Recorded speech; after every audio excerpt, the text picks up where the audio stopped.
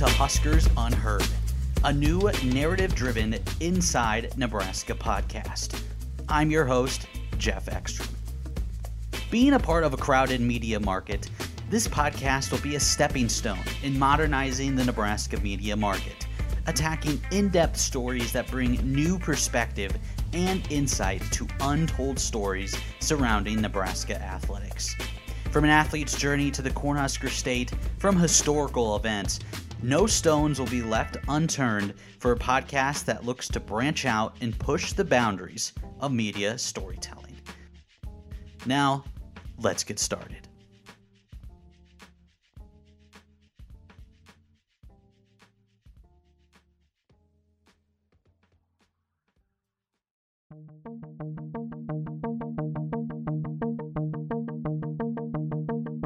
The college volleyball season is right around the corner, as teams around the country are furiously designing tactics, strategy, and jostling for a spot in the starting lineup.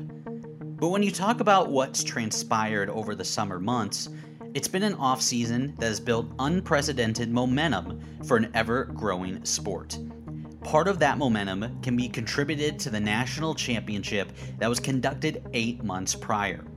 In front of a sold-out crowd in Columbus, Ohio, the Wisconsin Badgers outlasted Nebraska in 5 sets to claim the school's first national championship.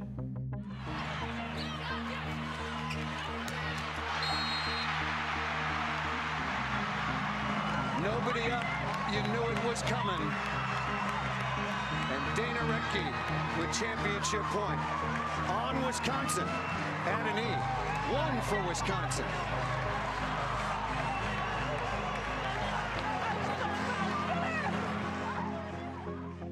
It wound up being the most watched volleyball national title game in history, with nearly 1.2 million watchers on that December 18th night.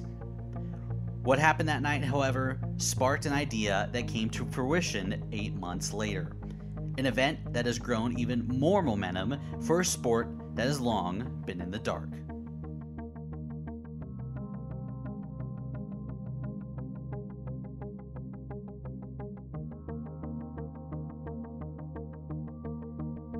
My name is Grace McNamara. I am the Senior Director of Television Administration at the Big Ten Conference and the Administrator for Women's Volleyball. McNamara isn't new to volleyball. In fact, she was a student athlete in college, competing for St. Louis University. After watching Wisconsin and Nebraska slug it out on that cold Columbus night, it sparked an idea. Why not create a Big Ten Volleyball Media Days? If the premier men's sports such as football and basketball get that treatment, shouldn't volleyball? I think the concept of a media day for volleyball has been floated for a couple of years, but it really kind of came to fruition this year. I was at the Final Four in Columbus with Commissioner Warren and Diana Sabo, who's our deputy commissioner of the conference. And we were there was a record crowd, it ended up being record viewership. There was such a great environment, and Commissioner Warren always asks staff, what is one thing that we can do better?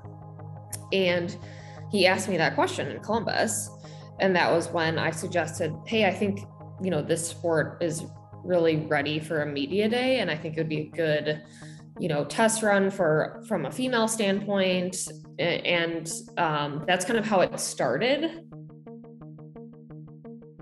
The event took on many forms from there, as McNamara and the Big Ten discussed what an event like that would look like, and one of those ideas was hosting it at a Final Four location. However, being the first ever iteration, they landed on the Big Ten Network studios in downtown Chicago. Could we do it at the conference office?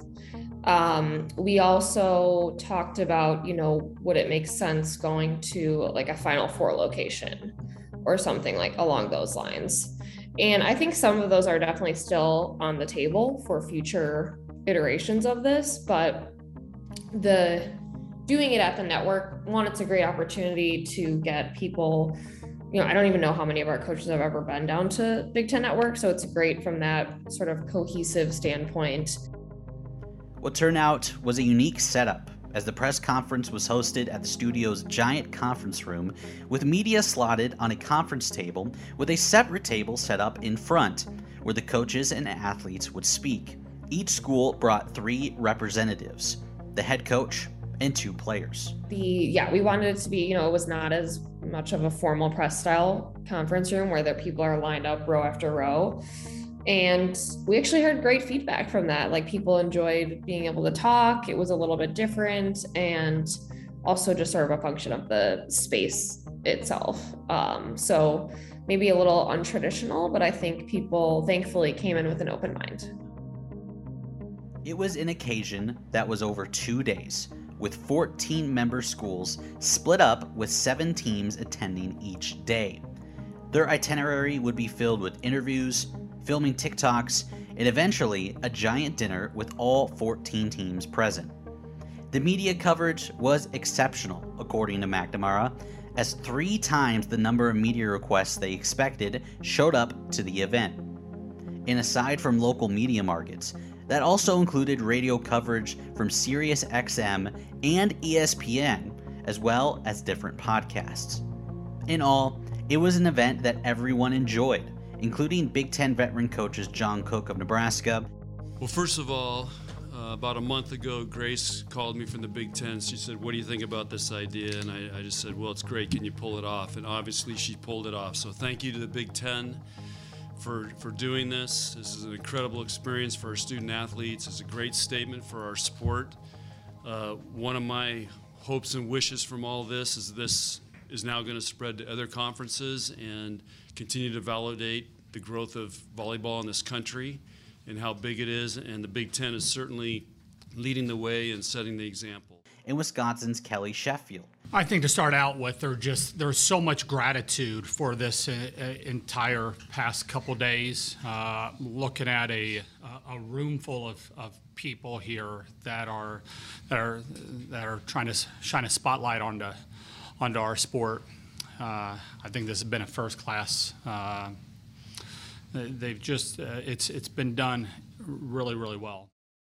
One of the things that I think that's been fun today is, I think going in, one of the things was this can't be a one-year deal.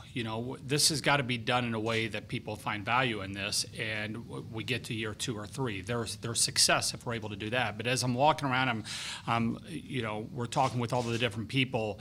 There's been a lot of, all right, next year we're going to do this. We've got to do this better, and so you love to hear that. On the other hand, if we're the only conference that's doing this time next year, then there's a little bit of failure in that, right? It's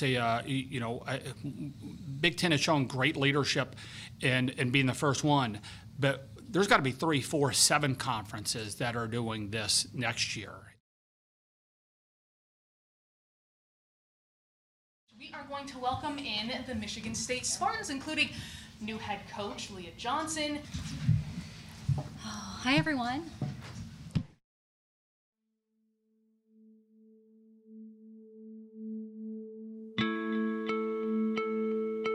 It was also a great platform for the new Big Ten coaches to showcase their players as well as their personality. That included Michigan State's Leah Johnson, who totally revamped a Spartan roster that lost 8 players to the transfer portal after Kathy George, Michigan State's winningest coach in program history, retired after last season. I've really found kind of a fearlessness in this process because this is it, right? This is the biggest stage that we can get on, that highest accomplishment outside within collegiate athletics. And so at this point, why would I hold anything back? Why would I worry what I ask for? Why would I worry how I coach like it's me?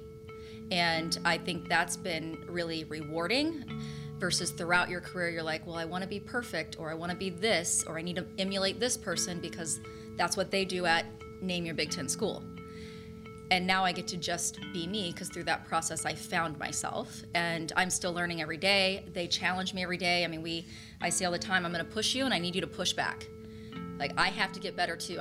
You're not the only one getting challenged in this room. And so I think that's been kind of the dual side of it. I get to go for it, and boy, is there a lot to do. And so I'm trying to figure that out too. But why now? Why was this summer the time to host an event like this?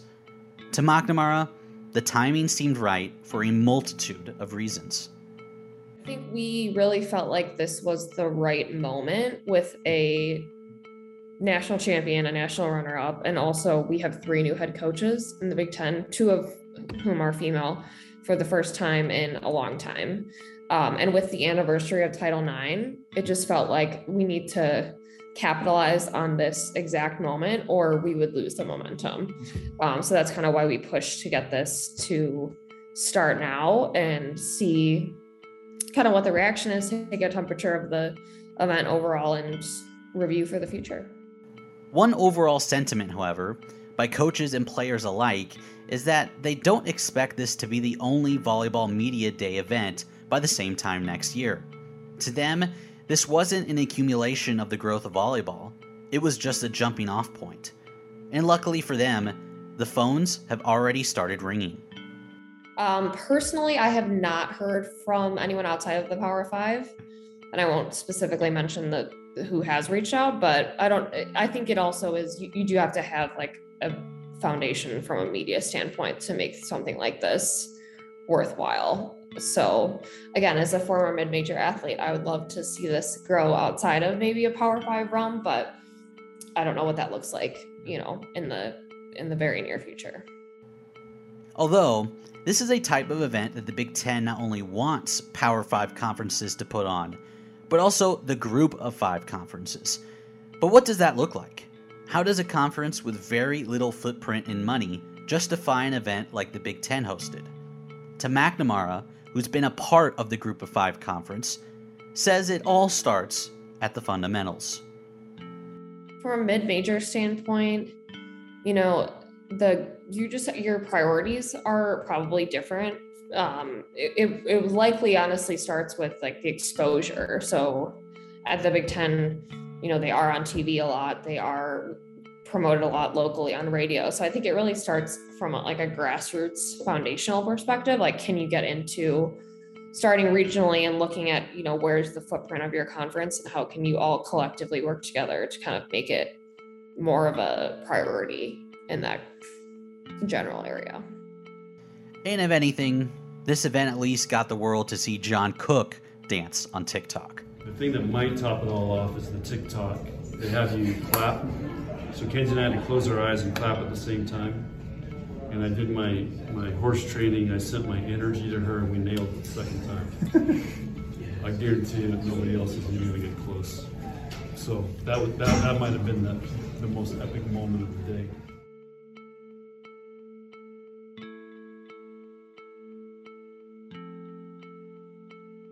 That wraps up this episode of Huskers Unheard on the Inside Nebraska Podcast Network. Make sure to drop us a follow on Twitter at Nebraska Rivals and subscribe to our YouTube page at Inside Nebraska. And don't be afraid to drop myself a follow as well at EX_on_sports. I've been your host, Jeff Ekstrom, and we'll talk to you soon.